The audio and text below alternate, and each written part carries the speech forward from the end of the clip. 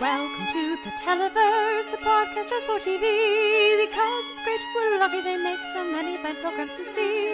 Your hosts Will and Kate like to debate the merits of all that they've seen. Comedy, genre, reality, drama, and anything that's in between. Welcome to the Televerse. Let's get the show. Hello and welcome to the Televerse. This is Kate Kalsick, joined as ever by Noel Kirkpatrick. Noel, I have the Precious back. It's back from the shop. It's been at the shop for a couple weeks. That's my violin, listeners. My violin is Precious. I did not know this.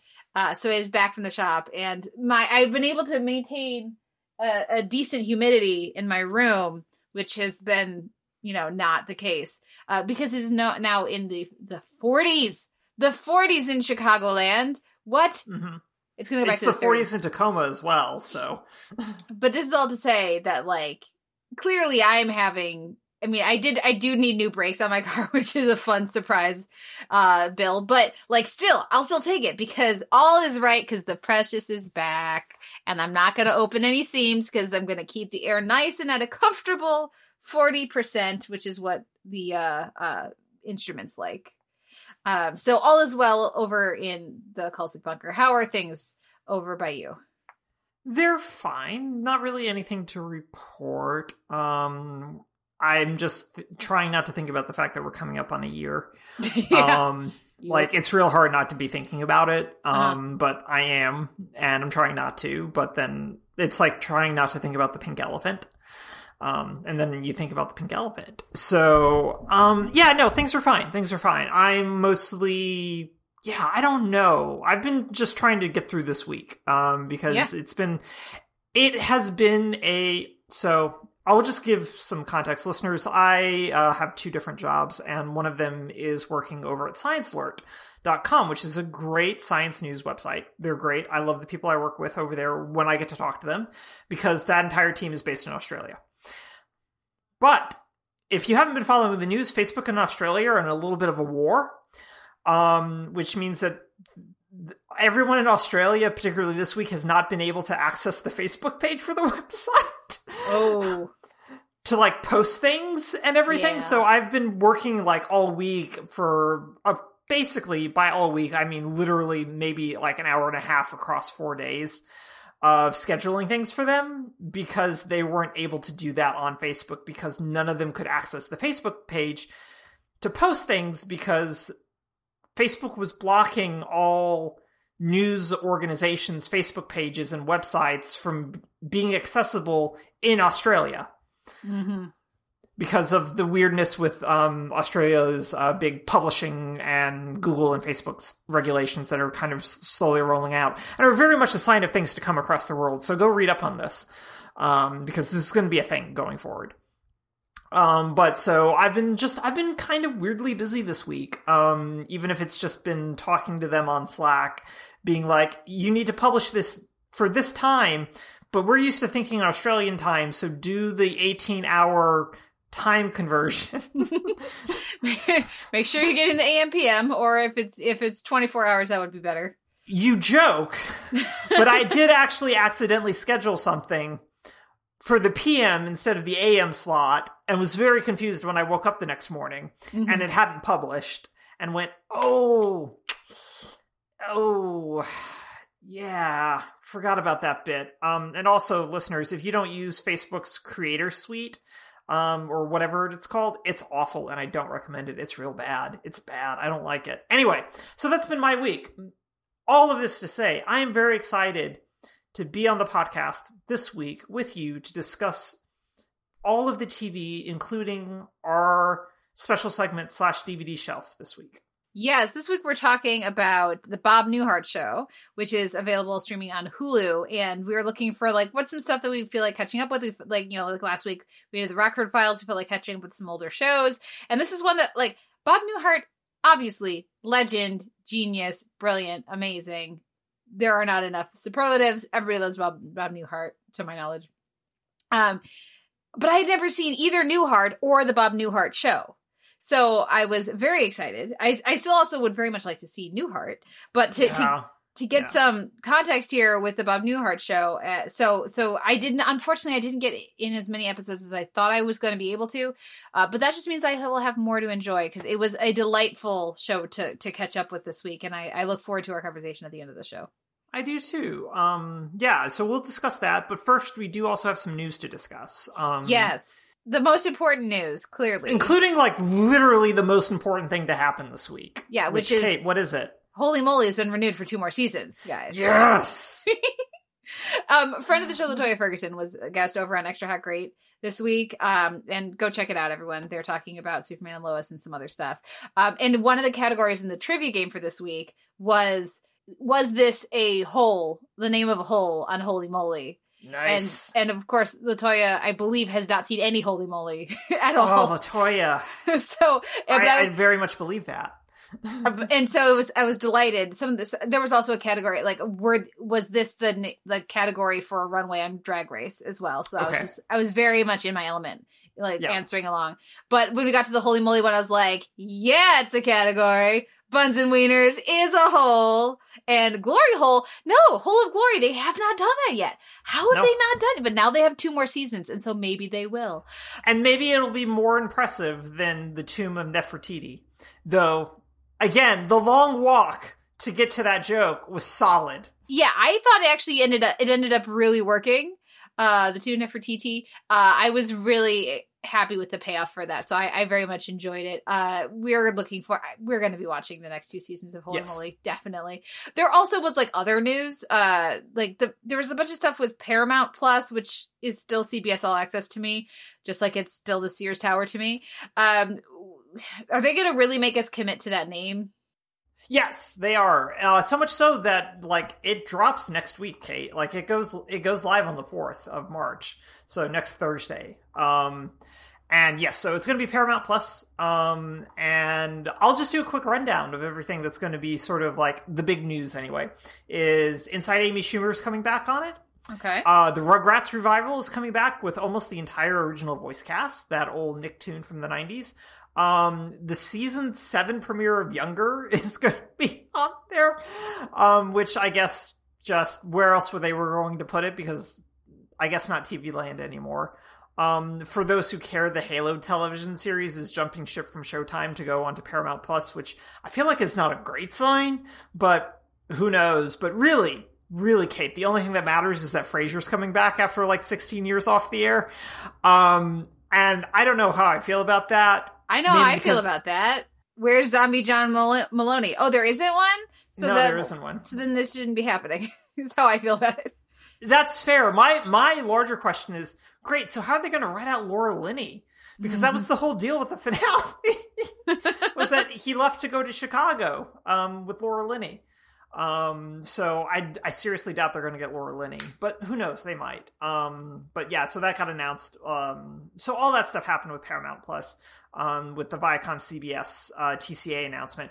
But baked into that was the announcement of Avatar Studios, which is exactly what it sounds like, folks. Not the James Cameron Avatar, but the Avatar The Last Airbender and Legend of Korra franchise is now basically going to be given the money-making force it really should have been for years now. This should have been a much larger presence on the television landscape than it has been.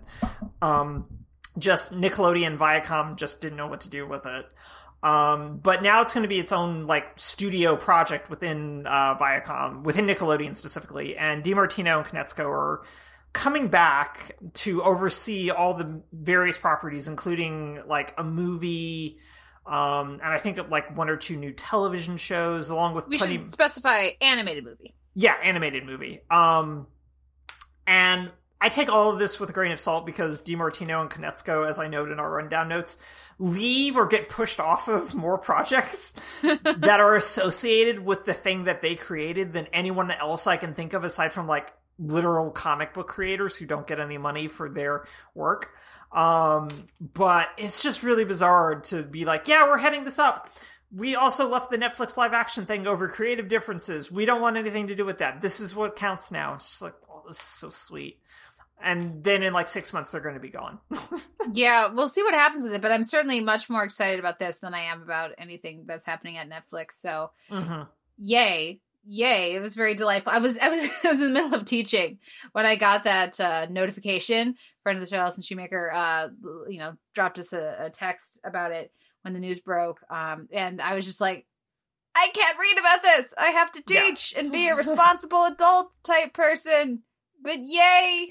So I'm certainly looking forward to it. Hopefully, certainly we have our question marks and our things we love about Korra. So this to me is not necessarily a slam dunk, but I'm certainly very, very curious to see what they're going to do next. And it's great to see them given a serious budget. So if they can, if only for the music, guys, if only for the scores that they would do and the animation that they will do if they actually have money. So I'm very excited about it. And, we'll keep y'all posted when there is more news on that.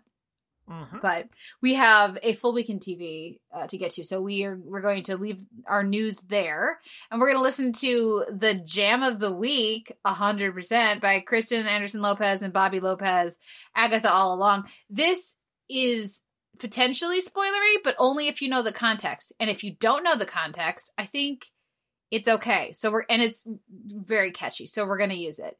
And we're not even going to say the thing that it would be spoilery for, because if you don't know, then it's not spoilery. So enjoy this musical ditty. Goodness knows we did. We'll be right back after this.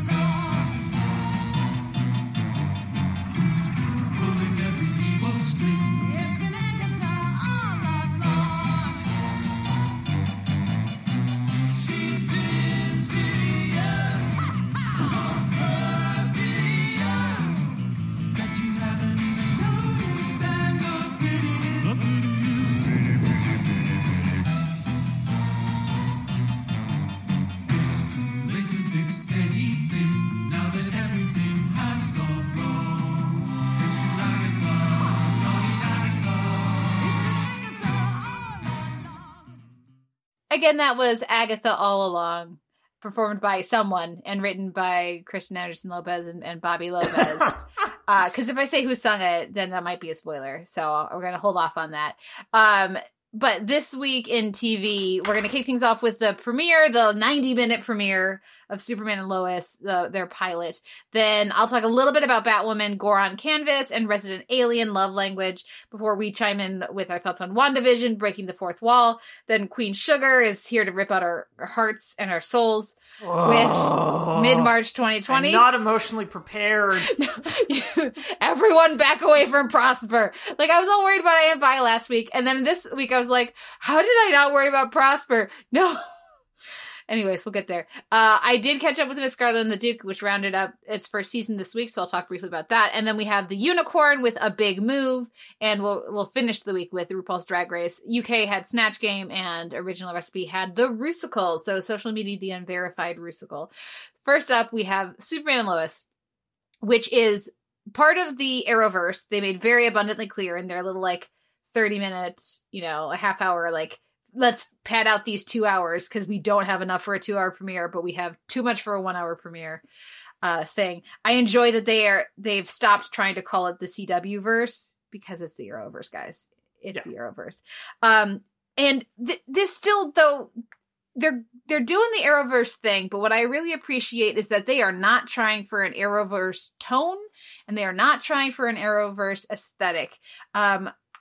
From other things I've been seeing, this is actually much more like Everwood, which is, one of Berlanti's earlier ones. But I haven't seen any Everwood.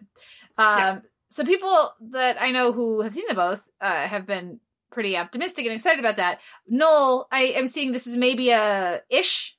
You're much more familiar with Everwood than I am. Yeah, no, I think Everwood is a really good comparison. I also think a lot of Zack Snyder's less bombastic tendencies are also all over this thing. But also, what's his name who directed Superman Returns, the Brendan Ruth one? I think it was Bryan Singer. Abrams. I'm pretty sure it was. Oh, yeah, Singer, you're right. Yeah. is also like, there's bits of that in here as well. But Everwood, I think, is a very safe comparison to this show in any number of ways. Yeah. Well, it's, you know, it's a little, you feel kind of bad because it's very clear that they want this show to be Lois and Clark, meaning it's about Lois and Clark. It's not about Superman, but that title is already taken. And it's just a better title than Superman and Lois. Superman and Lois is a dumb title, but Superman on its own is not a good title, and Smallville's already taken, you know, like they're kind of hemmed in. But I like that they are very much centering the family dynamic. I'm not all that excited about some of the like, I don't really care about the twins. Some of the rewrites for their history are very puzzling to me.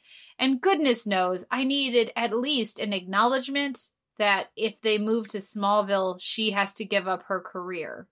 And they didn't say that once.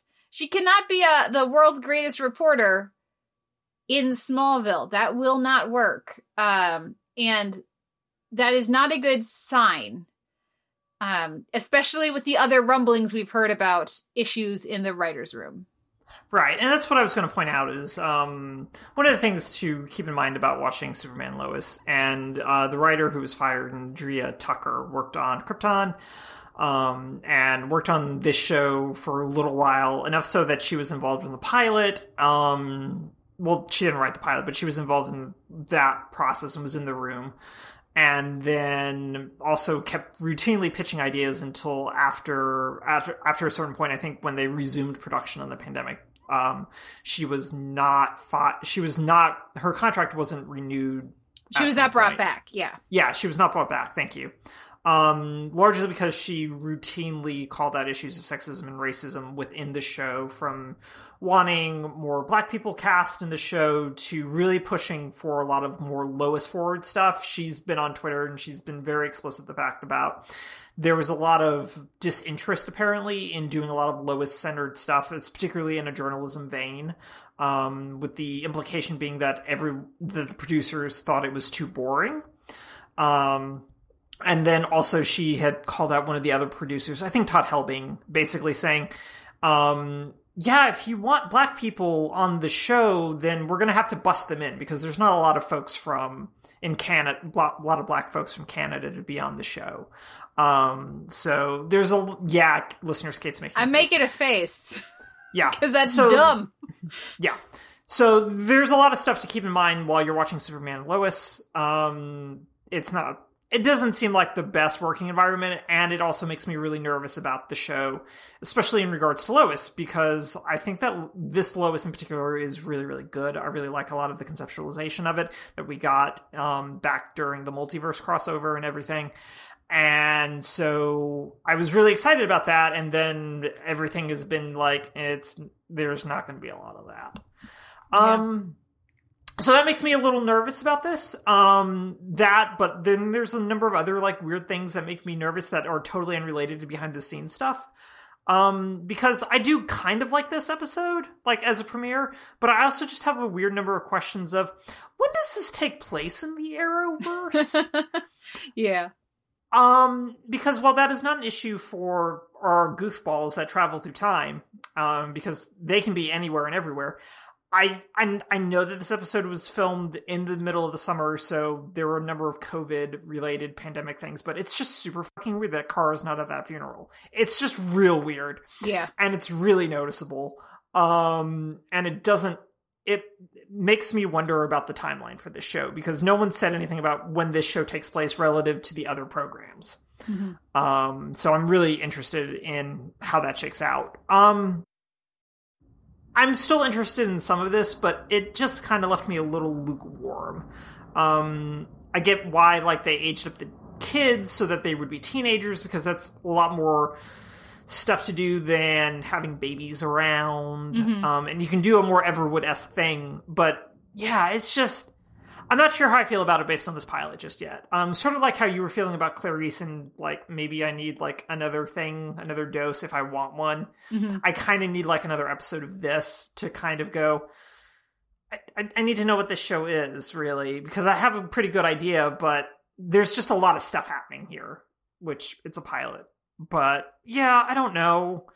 I have like a weird number of questions about, I'm assuming that our big bad is a Luthor adjacent person from another Earth that got destroyed in the multiverse collapse. Because nothing else really makes sense to me. But well, you know what else doesn't make sense to me? Bitsy Tulloch, who is fabulous. I really like her. Lois is 40, and Tyler Hoechlin is 33, and they're supposed to have 14-year-old kids. Don't think about it. At least she's older than him. Yeah, I mean, like, he's younger than me, and he's 2 years younger than me, and I don't for a moment believe he started having kids when he was, what is that? Like, mine is 14, 19? Yeah, 19. And granted, he's Superman. Well, they do make a joke about that. About like, how, like, he doesn't age, and like, yeah, of course, fair enough. I'll give them that. But also, she started having kids at 26-ish? Mm-hmm. Yeah. Because we're certainly not going to be aging them up past 40. Like, that's not how the CW rolls. So, the fact that the kids playing, the actors playing their kids don't look like freshmen either at all, remotely. As someone who works with children every day, like, I know what freshmen look like, and these are college freshmen. And that was one of the things I was having issues with, particularly with Jonathan. Like, I had a lot of issues with how they were styling him and his clothes. And it took me, like, talking about it with my partner, and she just went, oh, you know what? He's dressed like he's supposed to be some sort of punk in a British show. And that's exactly how he's dressed the entire time, is some sort of, like, posh punk on a British drama or something. And because he's got the gold chain and like the windbreaker type stuff, and it's just like, yeah, that's how they're styling him, and it doesn't work. It makes him look weird and much older than he should be. Yeah. And I mean, I don't know how old the actors playing the kids actually are, I don't either. But I know what freshmen look like, and I know what 8th graders look like, and they are not freshmen. They're not going to be freshmen. So yeah, when you add in the fact that the parents are too young and the kids are too old, it's like ultimate CW-itis. So that's a completely separate thing. I do like a little bit of what we're getting with the family dynamic. I like a little bit of what we're getting with the siblings and the energy that they have so far. Like, it's basically, this pilot is better than I was expecting. I went in with low to like just blank slate expectations and ended up being pleasantly surprised with some of it. I don't know how you build from some of the stuff they have set up. Yeah. I like that there was clearly a focus on, no, we're gonna, like, here's what the storyline for Lois will be, you know, investigating this thing with the banks and with the corporation. Morgan. Yeah. Mortgage. All this, like, there's clearly stuff there, but, like, the blind spots that this episode has around some of the, like, about her job, about the fact that they're gonna go from having a 2-income household where they're both, they're both well-respected reporters, and she's one of the most respected reporters in the world, to restarting a farm that he hasn't farmed since he was in high school, and she doesn't know anything about running a farm. And he just got laid off. And they have some savings, but they're not going to have enough to, like, buy back all the stuff to, like... Yeah. The fact that there's no discussion about that is like a problem to me. Yeah. I really liked, though, some of the other things that this does. I like that they don't, like, sit the kids down and say, we're moving, but they say, just so you know, we're thinking about doing this. We're going to talk about it at dinner, but we wanted to give you some time to like, process and think and decide. But also, we're moving because that's the whole premise of the show. But that's the premise of the show, so, yeah. I liked that we've got the love interest, and then then we find out, hey, why are you kissing my girlfriend? Oh, she has a boyfriend already. Oops. I thought that was like, yeah, just because someone is friendly with you does not mean that they don't have a boyfriend. I liked that. I thought that played pretty well and worked better than, maybe I would have expected. That was very Everwood. Oh yeah. That seems about right. Yeah. And then, the other thing that I like some of the stuff that they're setting up with Lois's dad. The recast Dylan Walsh is very good. Of course, I really enjoyed. It was Glenn Morshower, right? You played him before. I could have had that wrong. I forget who played General Lane last time. Yeah. That's a recasting, and I liked the previous actor. I also like this actor. We'll see. But I like that he knows the identity. I like that we're not wasting time with the identity stuff. I did not like the setup of the Lana Lang and her husband Kyle, the firefighter. Kind of, like, not a fan of that. And I think the last thing we got to talk about a bit is, what did you think of the kids? Don't know. I just assumed the kids were pissed off because obviously their dad is Superman and they've been lying to them about it. And then they just like, no, you can't be Superman. I've seen him. I've seen what he looks like. And it was really amusing because, like, I was waiting for him to take off his glasses and the son to have a reaction to that, because maybe Clark just never takes off his glasses at the house, or maybe the glasses have a disruptor thing on them, right? But for me, it's they make too big a deal out of the glass, and they made too big a deal out of I've seen what he looks like kind of a thing. Because they look the same. It's a lot easier to buy, I could never think of my dad in that context. Yeah. Makes complete sense. But, I'll just take off these glasses and then lift up a car. I thought that part worked if they hadn't done I know what Superman looks like and you don't look like Superman. Yeah, no, there's also, for me, and I imagine that this is something that they're going to play out a little bit more.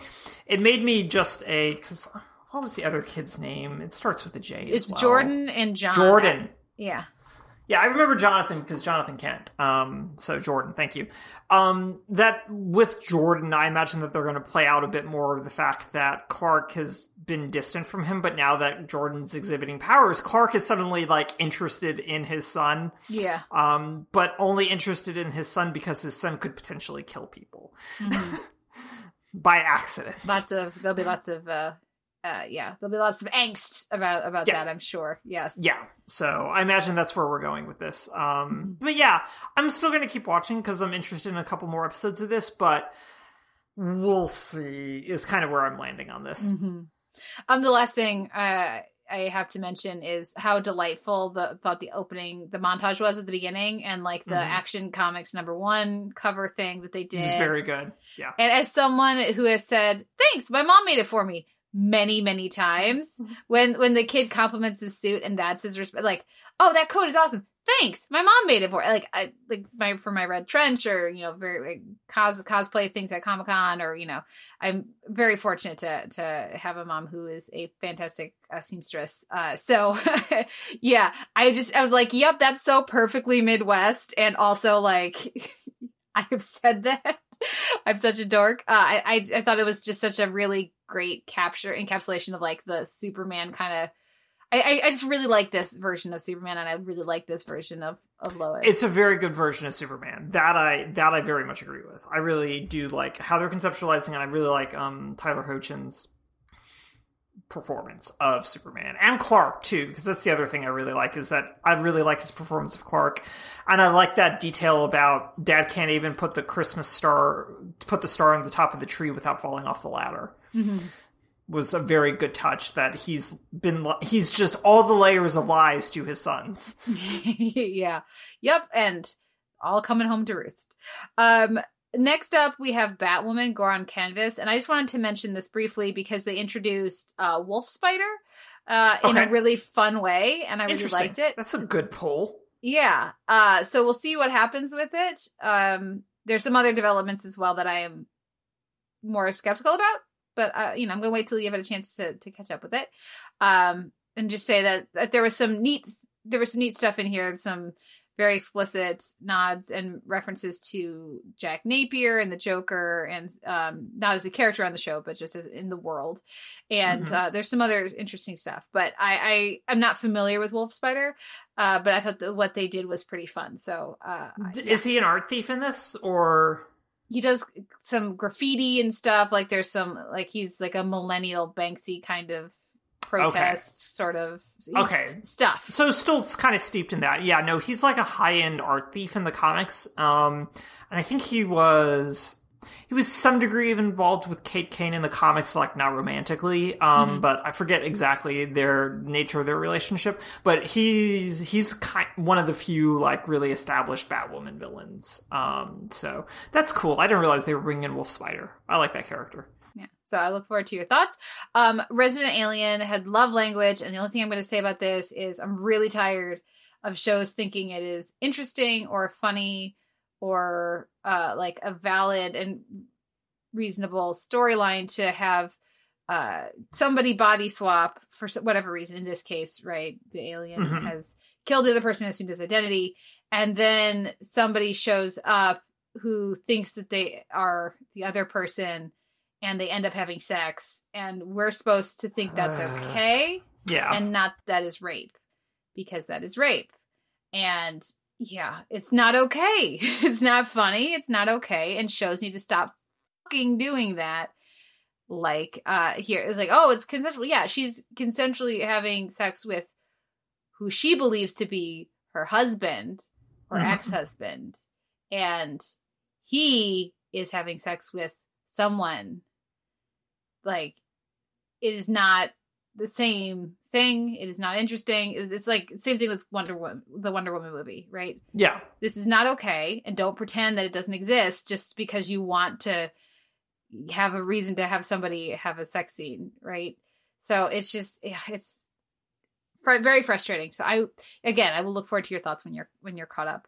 There are other parts of the episode that I thought I really liked, and there's some other storylines that they're doing that I appreciate, but it's how is this still a well that these shows and movies and genre things go to without engaging with it? Like, just Jessica Jones is the only one engaging with this shit, and it's frustrating.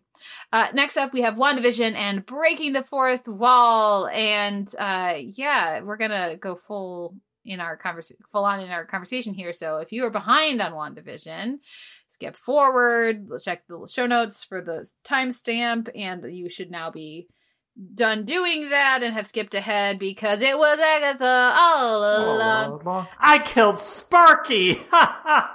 Best theme song. Love that they went monsters. Delightful. Yeah. We all knew, but it didn't matter because if you're going to pull off a reveal that everybody's already figured out, pull it off with this much panache. Yeah, basically.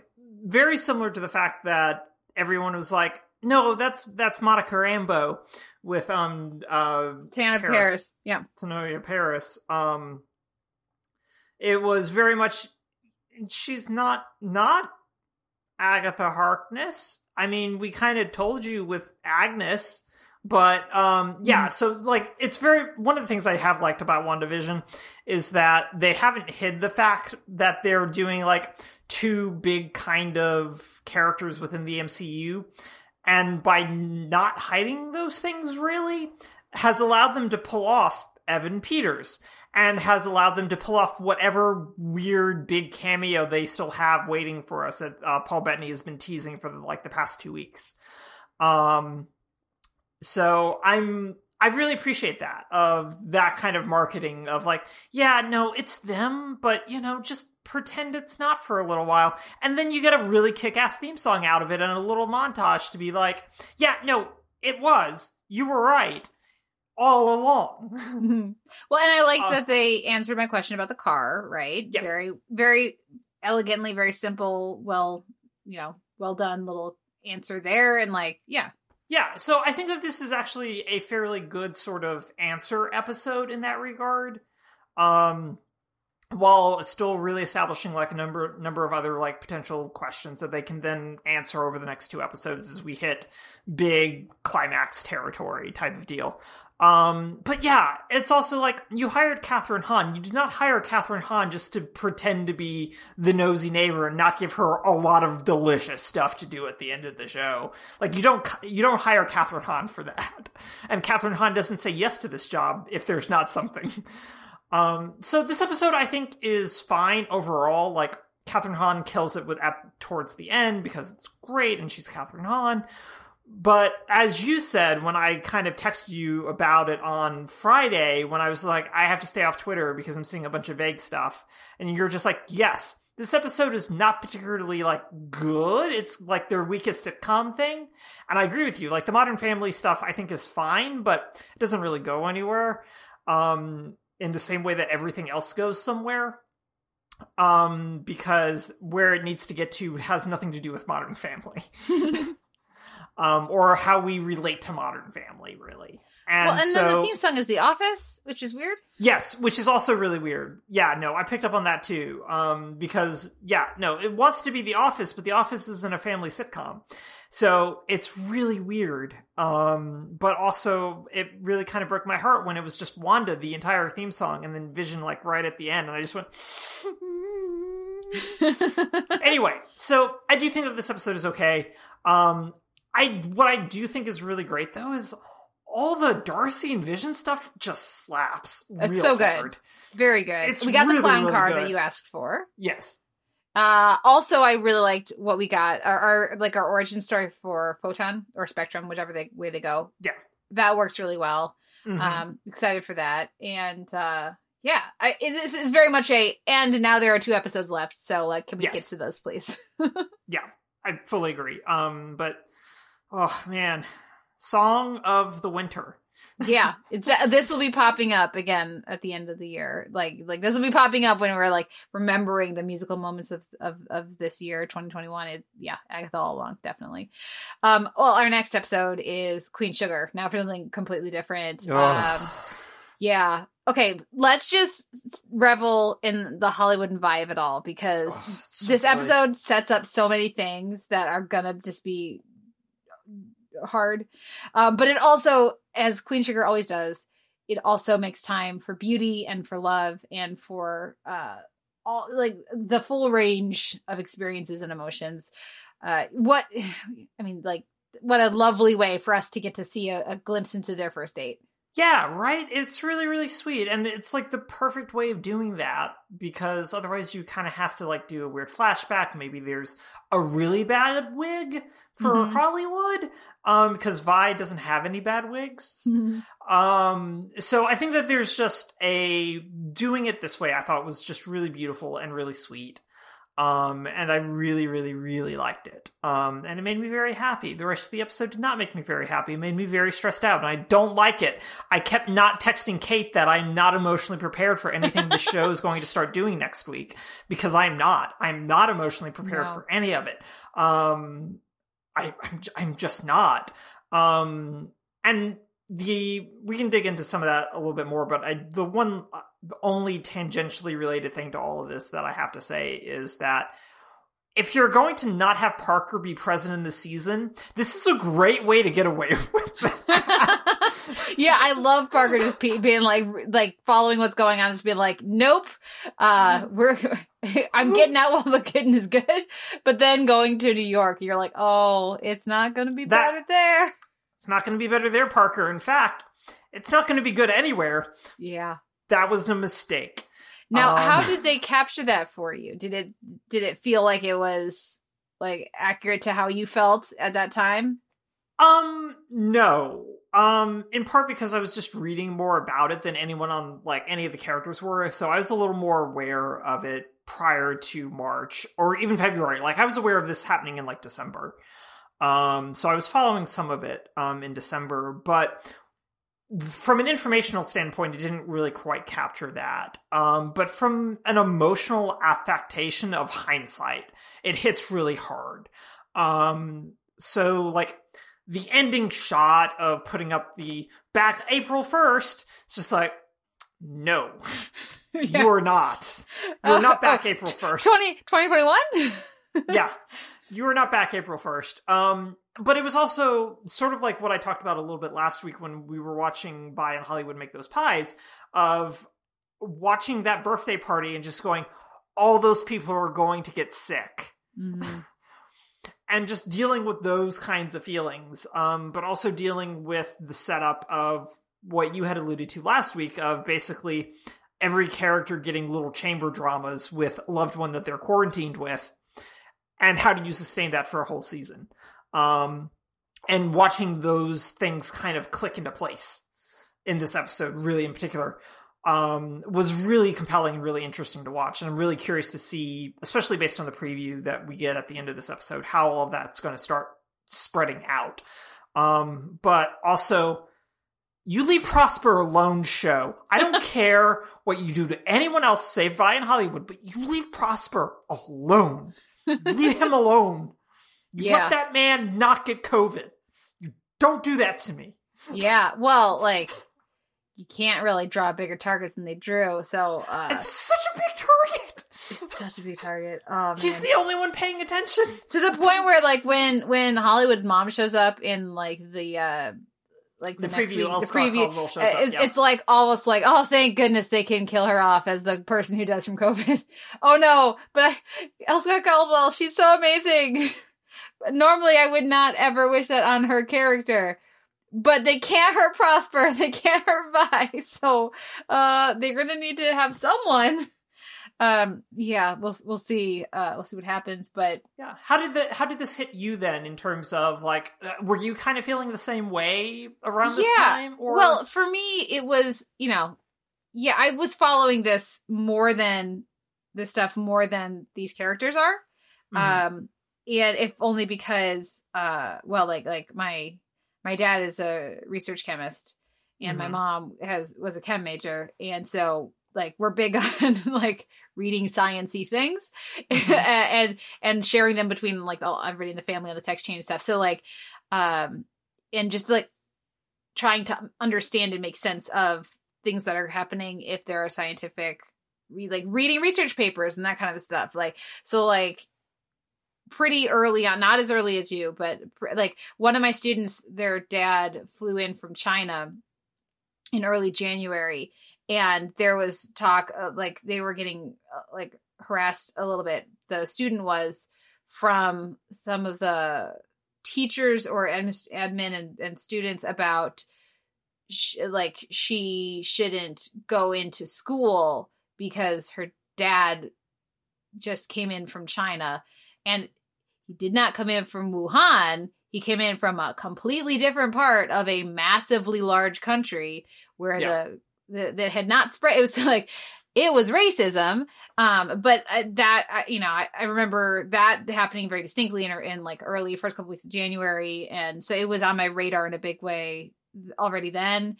And then certainly by mid-March, we were looking around going like, okay, we voted in the primary early, and now we are not leaving our house. And about a week or a week and a half later, we started doing streaming in place. So listeners will know when this all, like go to our first episode of streaming in place and then go back a couple weeks and we were already sheltering in place. So yeah. I think that they showed a good range of awareness and reactions to it. I thought like the disbelief or like this is short term, that felt very real. Micah's school just being like, it's fine, it'll be fine, was also very real. I loved Nova just smacking Calvin, being like, no, he does not know things we don't know because he doesn't go to his briefings. He should know things we don't know, but he doesn't. Yeah. I also don't feel like Trump was saying that stuff in March. He was saying it in April. Yeah. But I also can't remember quite when he started talking about that stuff, but I feel like he wasn't really saying it until April.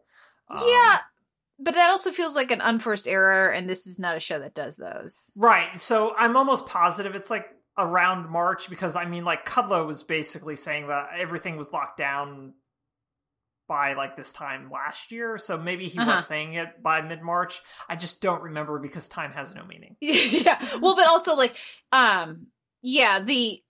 some of the things that we're gonna, I'm sure, start getting fed in to the show, right? With the timeline, it's not a coincidence that the episode titles are late February, early or mid-March, right? That's, I'm sure, assume that's going to keep happening.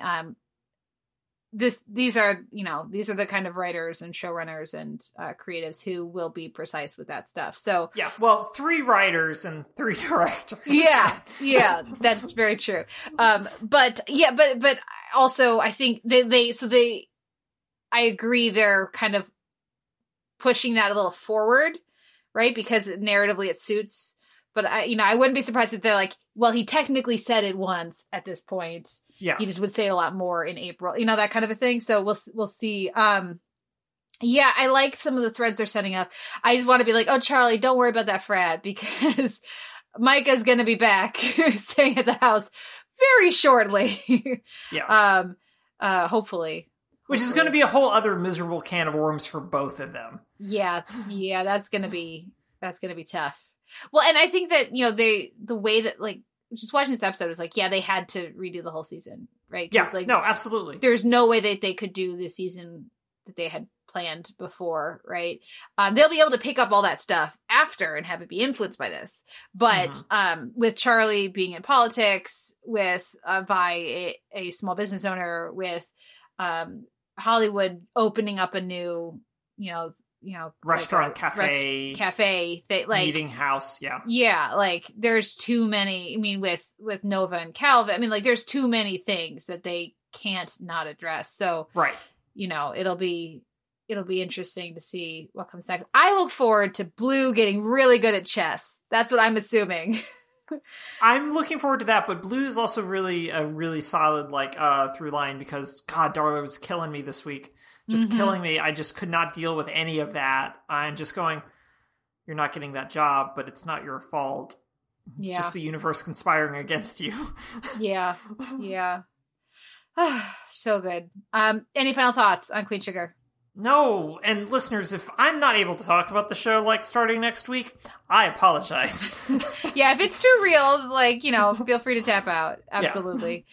Yeah. Well, not too real is Miss Scarlet and the Duke, which finished its first season. And I did watch the rest of it. I kind of binged it. It was much more palatable in that form. I will say that I still think it's not what I want it to be. It's not like my hopes for it. It does not quite meet. But I ended up being more charmed by it, and certainly much more charmed in a marathon binge context than a weekly, break it down, think about it, watch the next. No, I don't think there's enough there for that. But if you want to just kind of catch up with it on demand or something like that, I think, if Lady Detective and Scotland Yard and all of that is of interest to you, I think that, it ended up being a lot more fun than I thought it would be from the first episode. There's some nice dynamics. They still don't quite have the chemistry I want them to have, but I think it's good enough that I ended up enjoying my time with it, and can put it, give it a more hearty recommendation, certainly than I did at first. So that's why I wanted to circle back around to it and be like, it was fun. They did a few things that I liked. There's a few twists and things that really worked. So, not twists for the sake of twists, but twists for just oh, you went a little more interesting with this. Thank you. So that's Miss Scarlet and the Duke. The unicorn had a big move, and it's not the big move that we anticipate early in the episode. And that is lovely. What did you think of this episode, and what the season looks like moving forward? So I'm still I'm on a whole, I'm really feeling like I'm wondering why I like the unicorn as much as I did last year. Even though I still think it's good, and a lot of that is carried by the chemistry of the cast.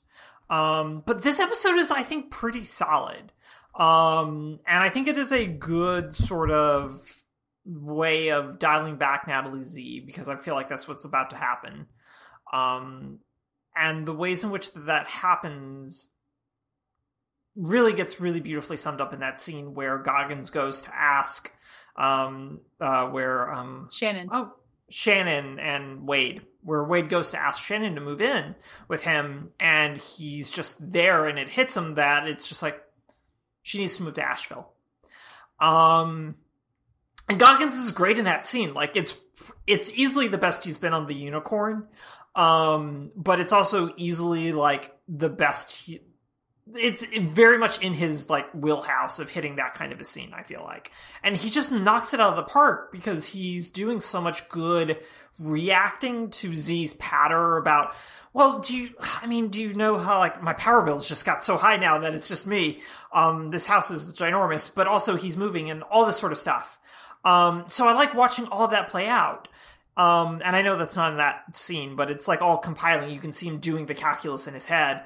And I like that Goggins allows you to see that and experience that moment with Wade, as opposed to not being able to do it and just go, yeah, no, it's the best thing for you to do. So he's just so good in that scene. And it makes the rest of the episode, I think, really work, because I do agree with you that slacker dad's decision to just pick up and leave his family, move away 4 hours, is made immediately. Yeah. And it's not great, and he doesn't do it in consultation with anyone else. Well, but no, he does. He does it with her. Okay. Right? Because she's in that scene too. Shannon's there too. And yeah, she is. Yeah, that's right. They make that decision together. Yeah. And so listeners, some context in our notes. I have the eyeball glancing aside kind of skeptical emoji, because this is a plot development where a character goes from living in the same house with their son to moving 4 hours away from their son. And they make that decision in the course of a phone call. And both he makes that choice, but in consultation with the ex-wife, who he's also been living with. So like that is something that should have been thought of. That should have been like, it does not. I was like, okay, well, that doesn't make any sense. You don't go from. It's not like even just moving to a different town over like far enough that you're going to have to get your own place, but not like a day's driving is a big decision. Moving 4 hours. I mean, like I went to U of I. That was a 2.5 to 3.5 hour drive from where, I grew up, depending on weather and traffic and such. And that was like a great distance because you could go home if you needed to. You had enough space, That was my thing with my first 2 years. I was like 100 miles away basically from my house. So it was like manageable, but no one wanted to do it. Yeah. So like I'm very comfortable and familiar with the difference between like a 2 hour drive, a 3 hour drive, and a 4 hour drive. And a 4 hour drive is a significant thing. And for them to be like, yeah, but you really like, it's not like he loses his job. It's not like this is the only job. It's out of a place of fulfillment and for bettering his career. And that's important, but that's also like not a decision you make instantly. That's something you think about and you consider for several days. And they didn't want to take the time for that in the episode. And when you get to the ending and you realize the reason they didn't is because they needed to get you to the scene with Goggins and with Wade, understanding what the right thing is for them. And her also, Shannon knowing too, right? Mm-hmm. Is a terrific scene. It makes the whole episode. If you didn't have that scene the whole rest of the episode, it's not enough that I would have broken up with the show, but big old side eye. I like that they're finally giving Goggins some material to play, and Z as well. I like that this will be a new wrinkle. I also like that they both acknowledge, no, I was going to ask you to move in, and I would have said yes, and it probably would have been bad. Yes, it would have been bad. So maybe because they hint at like the ways in which it would have been bad for Wade and his girls, and plus the escape room stuff and all of that. It's just like there's still some stuff to unpack, and moving in would not have helped you unpack that. Yeah, definitely. So, it also just like the notion of taking the job, moving away without a sense of, will I be able to afford this house without that income? Like all that, like, yeah, it was a lot. So I already have question marks about her, just them assuming that she's going to be able to just find a job in Nashville, but she's got family there. So, that makes and there's no pandemic in the Unicorn. That's true. So it's fine. So she'll be fine. But that was a very good scene. There was some interesting stuff, and I do look forward to, since it's been so Shannon centric, like this season, I look forward to what they're going to do next with it. Yeah. One thing that I will say about this episode that I felt real hard, like super hard, was I think that's a retirement community. So hard. so hard, folks. Like, if you have not searched for apartments anywhere recently, you will immediately find a great place that is actually a senior living community, and you will be so upset because it happens every time you do a search for apartments. You can't filter those out. Yep. And you're just like, man, this place looks it's for active seniors. How old do you have to be again for that? I mean, I go to bed at like 8. Like that counts, right? That counts. That counts for something. I don't have loud parties. Let me live here, please. The rent's so affordable, and you have so many amenities. Anyway, I felt that. I was just like, that's such a good joke because it's so real. Yeah. Next, we have Drag Race UK, and they did Snatch Game, and I'm going to keep this very brief and just say that it was a very underwhelming Snatch Game. After a fantastic Season 1 Snatch Game, like, up there with the best Snatch Games in any of the iterations of Drag Race, there was, like, 1 or 2 people who did well this episode, and a lot of mediocre to poor, and it was just disappointing, especially because the 2 funniest queens were on the bottom. And deservedly so. So it was, I have higher hopes, even if I shouldn't, for the season 13 Snatch Game, which is coming up before too long. So yeah, I was disappointed after we had such a strong Snatch Game in season 1. For Drag Race season 13, we had the Rusical, social media, the unverified Rusical, and finally some justice for Rosé and Denali. What did you think, and what did you think of our double Shantae eye roll? So we'll get to that last bit. But yes, I think that I really appreciated the justice for Denali and for Rosé in this. I also really appreciated that they did like a little mini rehearsal or a audition because it's weird to me. It had been weird to me that no one had like suggested doing one of those, or if they had, it got edited out somewhere. Because it feels like the best way to handle these sorts of situations, and no one ever does them. So I really liked that, but it was also like, oh, Denali, Rosé just did a really good cold read. Like, that's just a good cold singing of that, but also it just says that Rosé sings Don't Rain on My Parade at karaoke every time they go to karaoke. Yeah. Well, because I thought Denali did a good job. I thought that they did an okay job. They just didn't do a better job than Rosé. Yeah. And also, Rosé got a backing track, and Denali did not. And Denali got, like, cricket backing track, which, like, come on. It was one of those auditions where you're like, okay, so Rosé won. Yes. But also, like, you are a better singer than Russian bot number 2. And unfortunately, you did not speak up sooner. So that's all that's left. Yeah. But also, between Denali and Gottmik, they stole the show, is the thing. Like, I mean, Rosé's very good across the board, I think. But because they get to be the ones that close out the show as the Russian bots, they're your lasting impact, really. And it's so good. They come in with such ridiculous amounts of energy. And I was immediately excited as soon as they showed up, because I was getting very bored with the social media musical. Because it wasn't very good. It wasn't very good. Written. Yeah, no, I got over it pretty quickly, because I didn't like a lot of the costumes or looks that the queens had developed for them. I thought Simone's Instagram one was just real flat.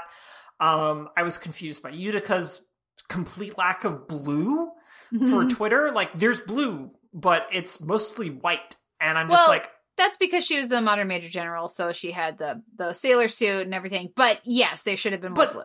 There should have been, like, a more sky blue. And yes, no, I know that we're doing Gilbert and Sullivan, but at the same time... Make it a light blue with white piping. Come on. Yeah, exactly. It's one of those things where I think all of the queens did a really not great job of representing their social media.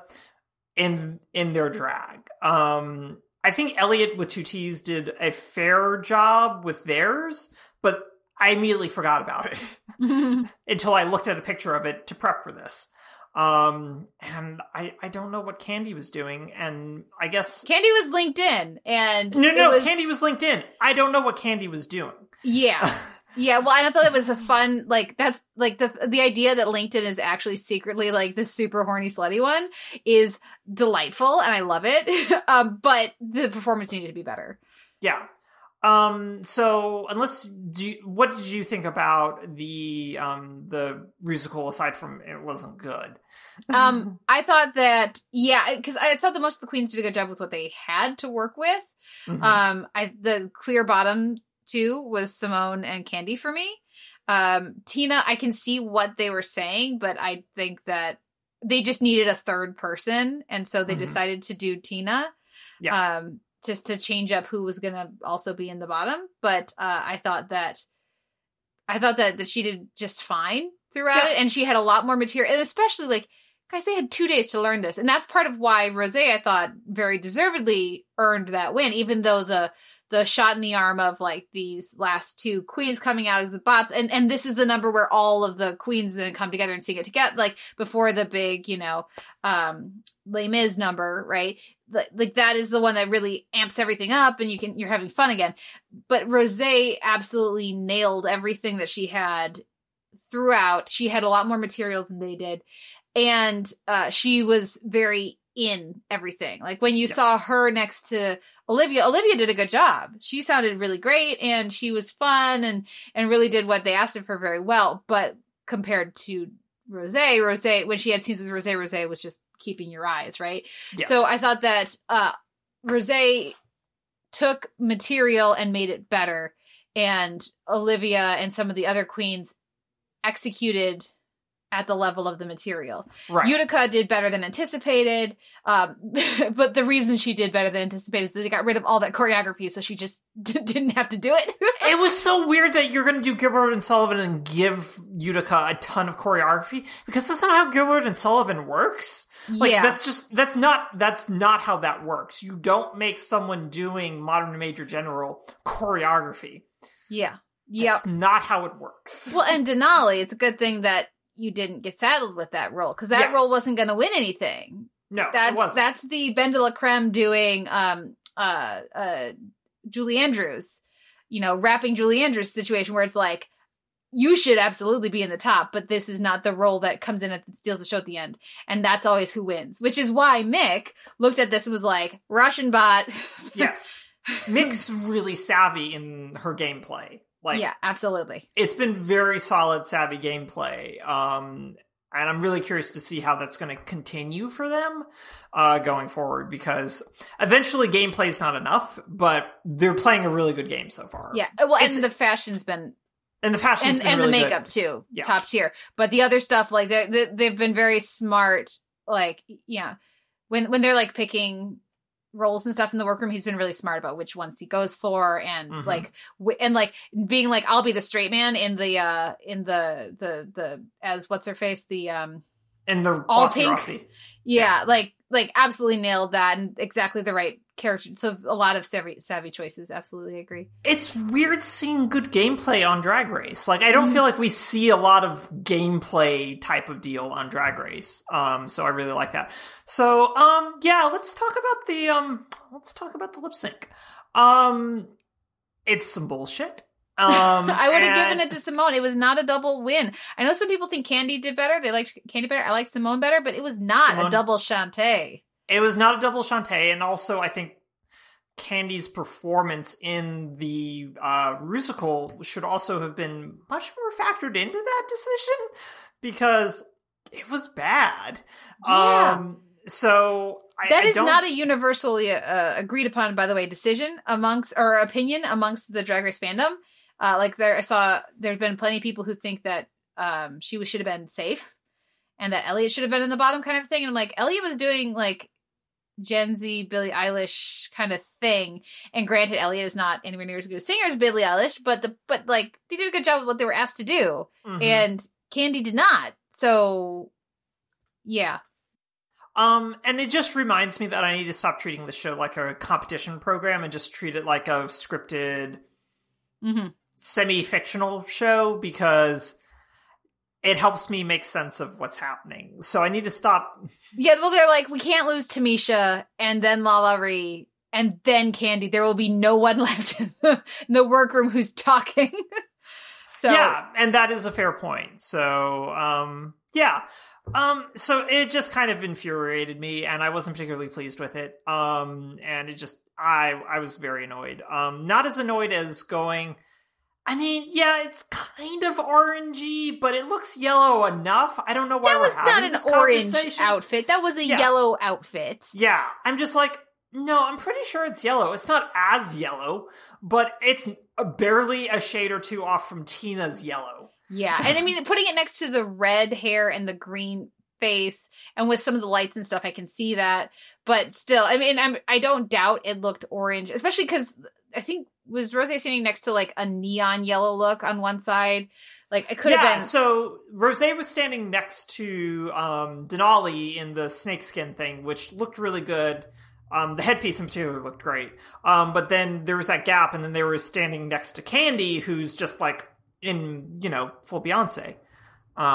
So yeah, no, it was going to look orange, but it was still yellow. It was as yellow as Tina's Taxi, which was also not super yellow than if the mask homage was not yellow. Yeah.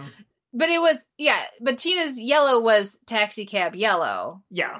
And also Rosé's yellow was a warmer yellow, but still definitely yellow. It was still definitely yellow. But Rosé handled that absolutely right. I'm sorry. Like, that's the right thing to do. Yeah, no, that's the correct way to do that, but it was yellow, Michelle. It was yellow. It's yellow. Any final thoughts on the Rusical? I mean, I think season 12 still has it with the Madonna Rusical. Is definitely a much better Rusical. And they crushed it. Yeah, no, that was a much better Rusical than this was. Yeah, no, I don't really have anything else on this. Can you tease next week? This week's, I should say? Yeah, well, I could briefly. I'll just say, because they're doing a special, like a 1 hour special about the COVID prep. About how they, like, what it was like filming and prepping for this season of Drag Race during a pandemic. And I haven't had a chance to watch the screener completely yet, but I will say that it is only an hour long, and it feels like they're stretching a bit to get there. And I'm very curious why this is a thing that's happening. Right? They did one of these for Drag Race UK, but that makes more sense to me because they had filmed half of the season and then they broke for 7 months and then they came back for Drag Race UK. So you can have the queens film themselves and follow what they are doing, like, throughout that set. Like, it's a different thing, versus setting up the whole show.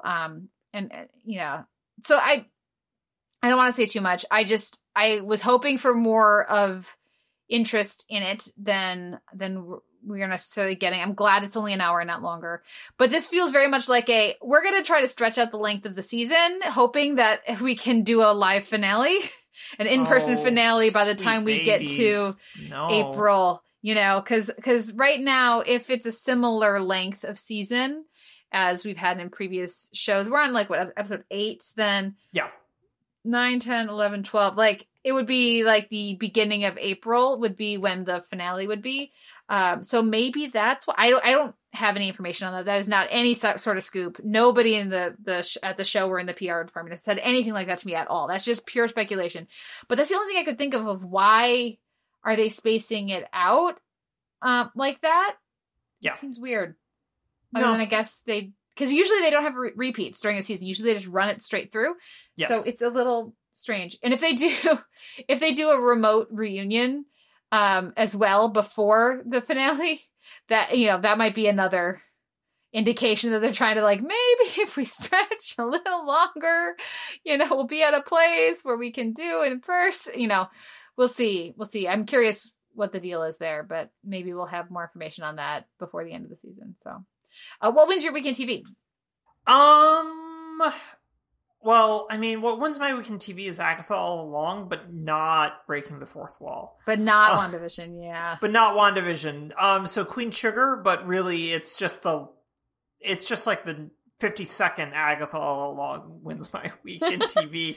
What about you? Yeah, no, I agree. We're on the same page yet again.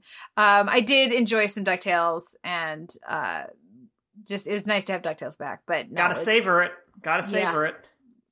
Each little dose, each little episode we get before the end of the run, definitely much improved over the Christmas special, which I was not all that interested in. But no, yeah, is Queen Sugar. It's about. I think what wins our week in TV is going to get pretty boring here for the next little while. Yeah, I'm very okay. Sorry, with that. Folks. This always happens when Queen Sugar's on because it's real good. Well, speaking of real good, let's take a break, listen to probably the theme song, and come back to talk about the Bob Newhart Show. Hello?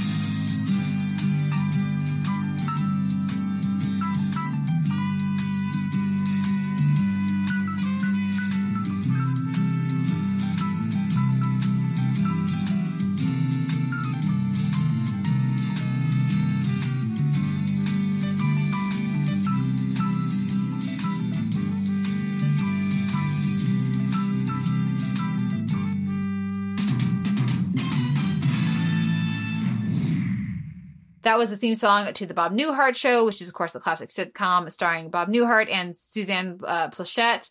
And there's of course, Newhart as well, which was filmed later and stars...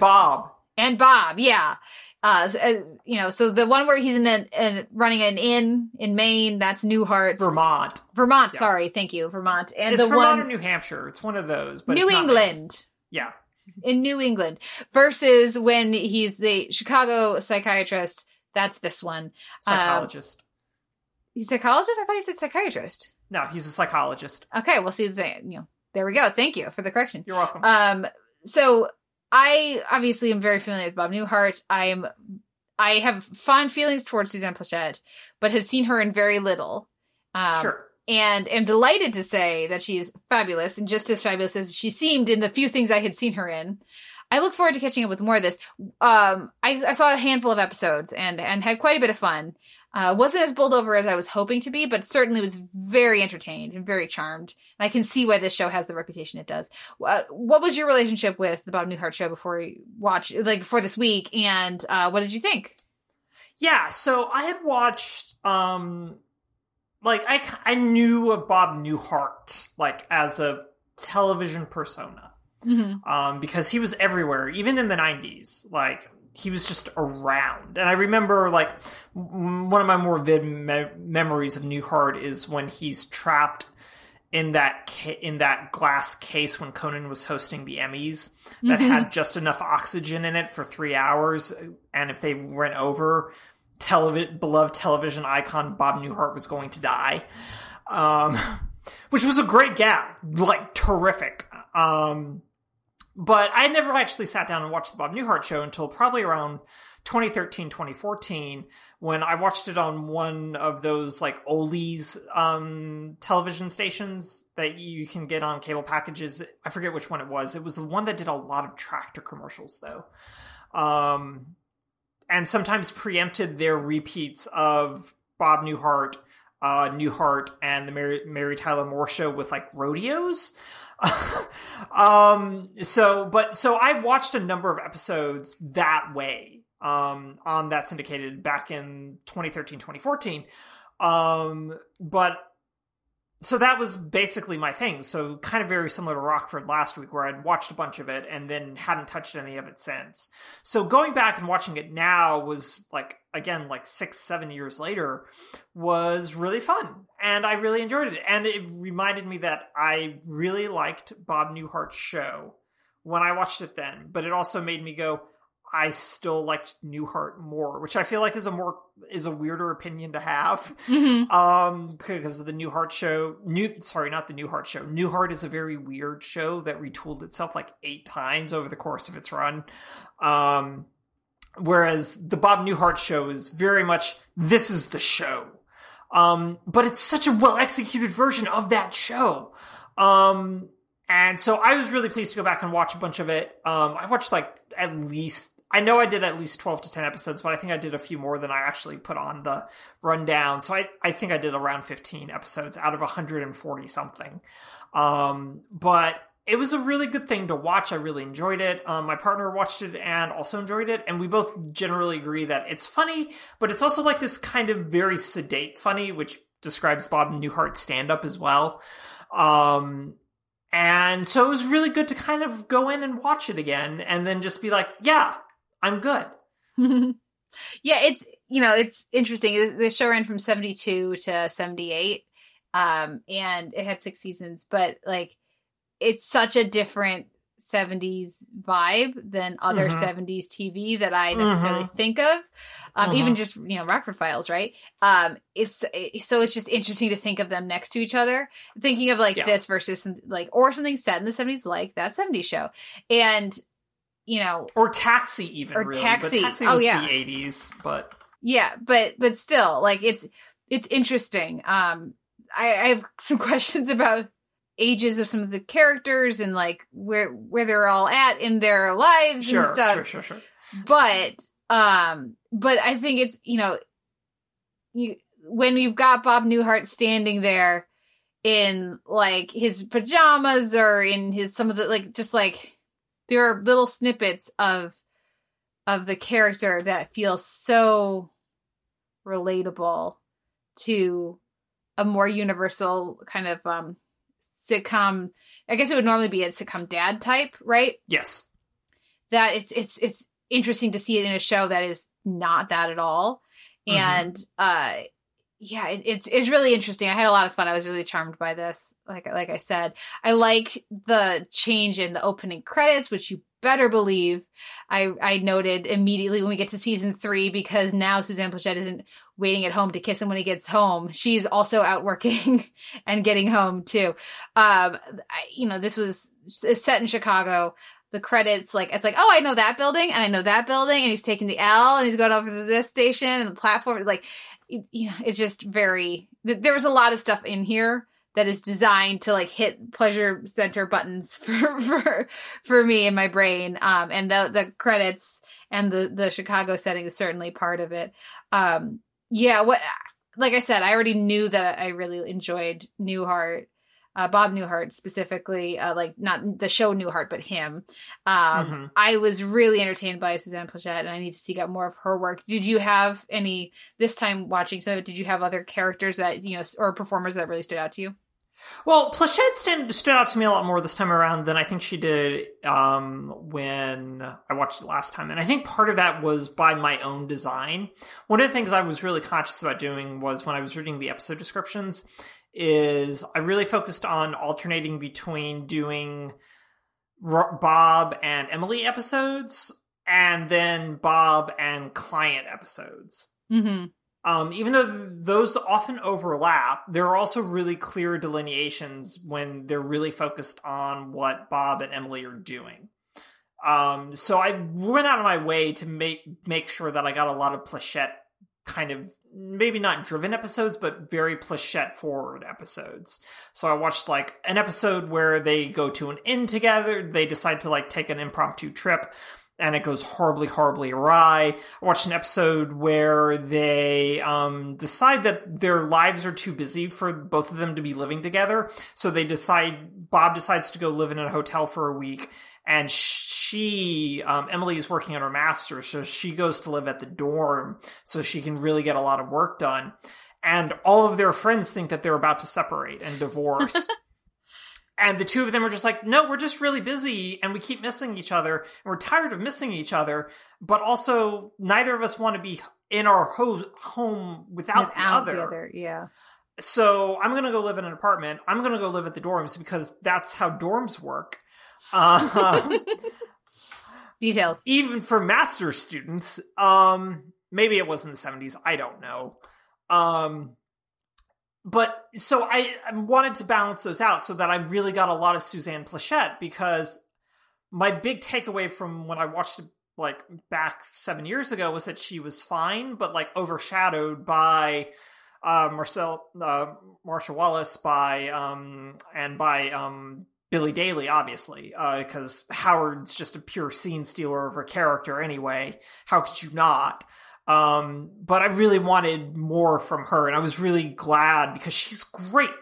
Like, I really love, especially how Emily is written as well, is that there's a heavy reliance on sarcasm in a lot of the really good Emily episodes. And a kind of refusal to really play into Bob's straight man act, which is the entire premise of this show, as well as the premise of Newhart, is Bob Newhart acting as the straight man to all these other kind of zany folks. But Emily constantly pushing back against, no, I'm not zany either. And watching that balance play out, was really, really great. So I really enjoyed it, on that level. And I had the same thought you did as well about, like, Robert's just the dad to all these, like, other folks here, even though this is not like a traditional family sitcom kind of deal. But between the other non-patients and then the patients, many of whom are recurring, including Jack Riley's Elliot Carlin, who's just so bad, and I love it. And bad in a good way. Anyway, that you still get that really heavy family vibe without there needing to be any kids, even though that is the whole point of the unaired pilot that aired as episode 9 in the show's run. Yeah. Well, and thank goodness they didn't circle back to that. I was wondering about that because they established like, oh, okay, I don't remember there being kids, and there aren't kids on the show. No. And that's the thing about that pilot episode is also Howard's married with like 2.5 kids in that pilot, and then he's like a hapless bachelor in all the other episodes. Because I was really confused when I watched that episode. I watched that episode first and went, this is a different show than what I remember. I don't remember him being married. Yeah. No, it's it's funny. It's just such a different thing. They wouldn't air that pilot now, right? Yeah, no, because there's enough retooling that they wouldn't have not aired it, but they didn't worry about that back in the day. So yeah, no, it's very much like watching The Big Bang Theory and then watching the actual original Big Bang Theory pilot and being like, this is a completely different show. Mm-hmm. Yes. Some prudent twists or like adjustments, tweaks to the energy. Yeah. Well, let's talk a little bit about some of these other cast members because you already mentioned Marsha Wallace, and she's fantastic as the secretary and a character that should be annoying and should like for modernized, like especially watching as a woman who like gets very frustrated by the writing for women in a lot of TV, but certainly in older TV. I was very entertained by that character, and it's down to her. And because like it's not the writing. It's also, I mean, like, it's very possible that like they could see what she was going to do with the writing. And so that's why they kept doing what they were. But like, you can see with just the page how a lesser performer or a different performer would have not been able to make that work. And she really does. Yeah. Carol's great. I love Carol. And it's one of the things, for those who haven't seen, she's the secretary at the doctor's office. Yeah, or like the secretary receptionist for Jerry and Bob. Yeah. But not for the rest of the 7th floor, I don't think. Because there's a whole directory for the rest of the 7th floor behind her. But these are the only two that I think she works for. These are the only two who are in the opening credits. Yes. So don't overthink it. But I think that leads to Jerry, who played by Peter Boners, who directs a number of these episodes as well, we should note, which I think is good, because I don't like Jerry very much. But one of the things I do love about this, about Jerry, and within the situation of the 1970s, is that Jerry is a catch and the handsome one. And I am like, is he though? Yeah. Because Howard's right there, and Howard's great. But yeah, no, I like that he's very much in that mold of the hapless Lothario, but who also still does fairly well, or at least we're led to believe he does fairly well. But yeah, I don't like Jerry very much. How do you feel about Jerry? It's not anything to do with Boner's performance, which I think is fine. And just the nature of the character is not my cup of tea. Yeah, I liked him more than you did, but it's definitely a doses thing. It's definitely like this is, because this is a work colleague who they run into, right? This is why we're putting up with the shenanigans. And frankly, in the current situation that we're viewing things in, remember when you'd go to a workplace building and you would see people that, you would have these different relationships with that you wouldn't necessarily want to spend time with, but, you kind of keep touch with them. And, like as a teacher, it's like, you run into the people who are also teaching in the same building and you're not friends. You wouldn't like hang out, but like, it's kind of nice to have acquaintances. That was a thing. And it's been a while since I had acquaintances, that I ran into in a work context. So maybe that's some of it. And like, again, I keep going back to charming, like the charm of that. And, it's just something that's very much not in, as from my privileged position of being able to teach remotely and work remotely, that I haven't had. So I miss some of that workplace banter maybe. But I think also the show does a good job of not celebrating him. Yes, it doesn't. In a way that other shows would definitely be celebrating that kind of character. I do think, something that in like a similar vein that I needed, like one of the episodes that stood out to me is one where Emily is feeling anxious about her age because she runs into a former student who's now a teenager and like going off to college. And she's like, I'm not old enough to be, and as someone who has also been teaching now in the same area for 10-ish years. So that puts me at about her age in theory. Something like that. Though she would probably be younger than me because I don't think she already she didn't go to colleges for 2 degrees. So she might even be a little younger than me. Yeah, I think that episode was before the Master's arc. Before the Master's arc, right? Yeah. But anyways, I thought that was, that kind of gave us the context of, she's supposed to be like, I don't know, maybe like early 30s or something like that. And that's certainly an interesting conversation to have. But then they put her in this wardrobe that is supposed to be ridiculous and is not as ridiculous as they think. And the wig's real bad though. Well, and then they have her later, they show her in her nightgown or whatever, and it's hideous. It's such an old person nightgown, and I don't understand it. Well, and because Suzanne Pleshette is gorgeous. She's like stunningly gorgeous. Yeah, and it's distracting how good looking she is, especially depending on like the season and the episode and how they're styling her. But sometimes she's just like, you go, why are you with Bob? Well, see, but then I'm okay with that because I can see like they really sell the personality of like she chose him, right? Kind of a thing, Yeah, sure. But like she why would she? I don't believe for a second she's wearing this like peasant, like Little House on the Prairie marm nightgown thing. High collar nightgown. Like it's like it's so ugly. And she is normally pretty chic, So there was, I had some questions around some of like, what age is she supposed to be? Because I think she's supposed to be quite a bit older and not nearly as gorgeous as Suzanne Pleshette is. And she's just really, really good. So, who cares? But, I have a couple questions about that in a similar way of like, does this show understand? Like, the show understands that we don't want to be like Jerry. And that when he's talking about all the snow bunnies, he's gonna, like, when he's randomly hitting on people who are like, 17 or 19, it's gross. Does the show understand that she is ridiculously gorgeous and chic and cool? Because it doesn't seem like they do.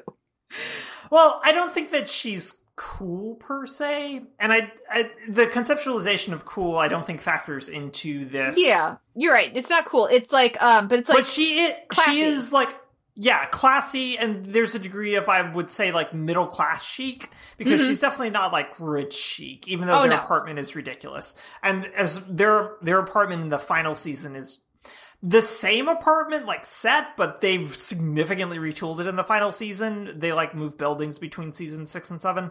And that the season 6 set is just absurd. Like, they came into money because of how like weirdly nice it is, compared to seasons 1 through 5.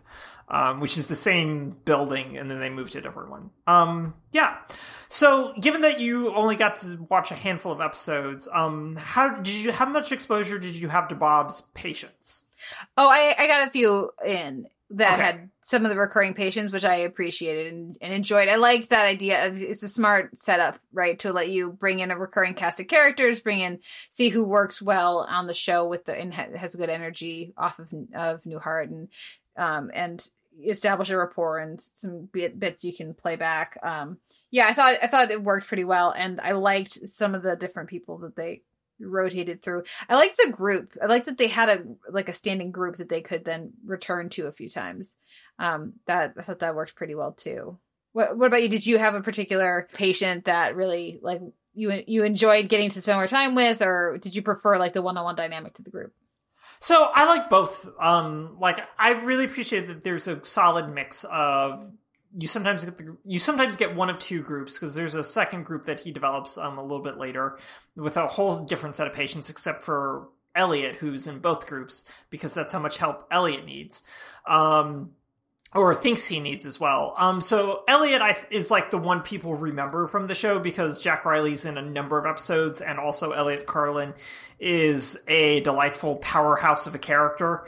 And Jack Riley's really, really great in the role. It's also worth mentioning John Fiedler, who plays Emil, who is the ex-Marine that you can refuse to go like, he wasn't a Marine. He wasn't a Marine. And then he swears, air quotes, swears. And you're like, oh, I guess he was. Yeah. But he's one of the folks from 12 Angry Men. He's really good in that. He's like he was a character actor that was really, really active in the 60s and 70s, but he's probably best known for being the voice of Piglet in the Winnie the Pooh. But he's really, really funny as well in this. And I really enjoy when he gets to pop up, and he gets real, dynamics with, both of the actors who end up playing Victor Gianelli, across the show's run, because two different actors play, Gianelli. But there's a real good tension there. But for me, apart from Riley and Fiedler, I really love Oliver Clark, who does a handful of episodes as Ed Hurd, who is just this big, shambling, insecure man, who I don't think any of the episodes you watched he was in. Yeah, no, I didn't catch his. But he's also on St. Elsewhere. He plays John Doe number 6, I think, if I'm remembering my St. Elsewhere correctly. But he's just this real gentle, insecure man, who just apologizes for everything, feels bad about everything that he's doing, and is very much a stark contrast and foil for a lot of even Emil and Elliot's attitudes. So and it's a really funny, subtle, quiet kind of performance that I think is really, really good.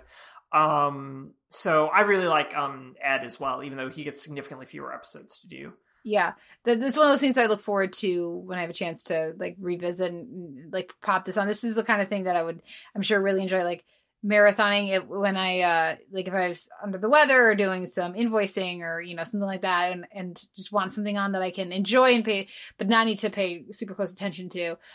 This would be perfect for something like that, and I look forward to getting a stronger sense of the patient pool through doing some more revisiting of the various seasons and episodes that I didn't get a chance to get to this time. But yeah, I had a lot of fun with the Bob Newhart Show, and I certainly, I think it's a if you're looking for comedy is tricky, right? Some of the shows really are of their time. Some of the shows that you catch up with that you've heard about just, you're like, this was huh.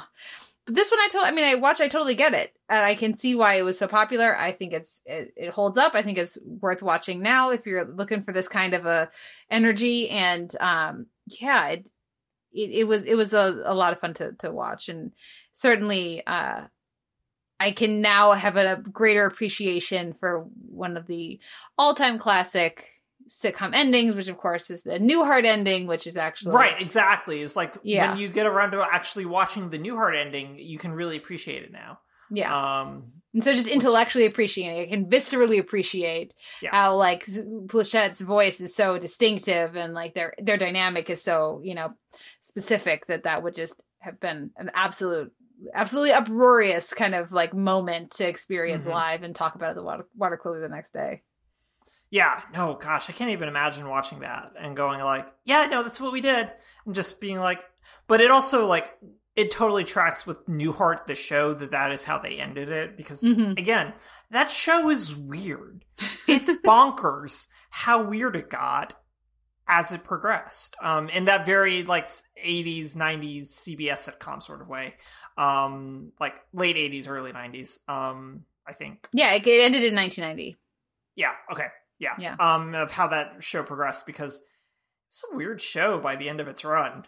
Well, then the next question is Newhart streaming anywhere? Regrettably, no. That's too bad. It is not streaming anywhere. I think just because it is significantly underappreciated compared to the Bob Newhart Show, or there's like weird rights issues around it, though I can't think of what those would be.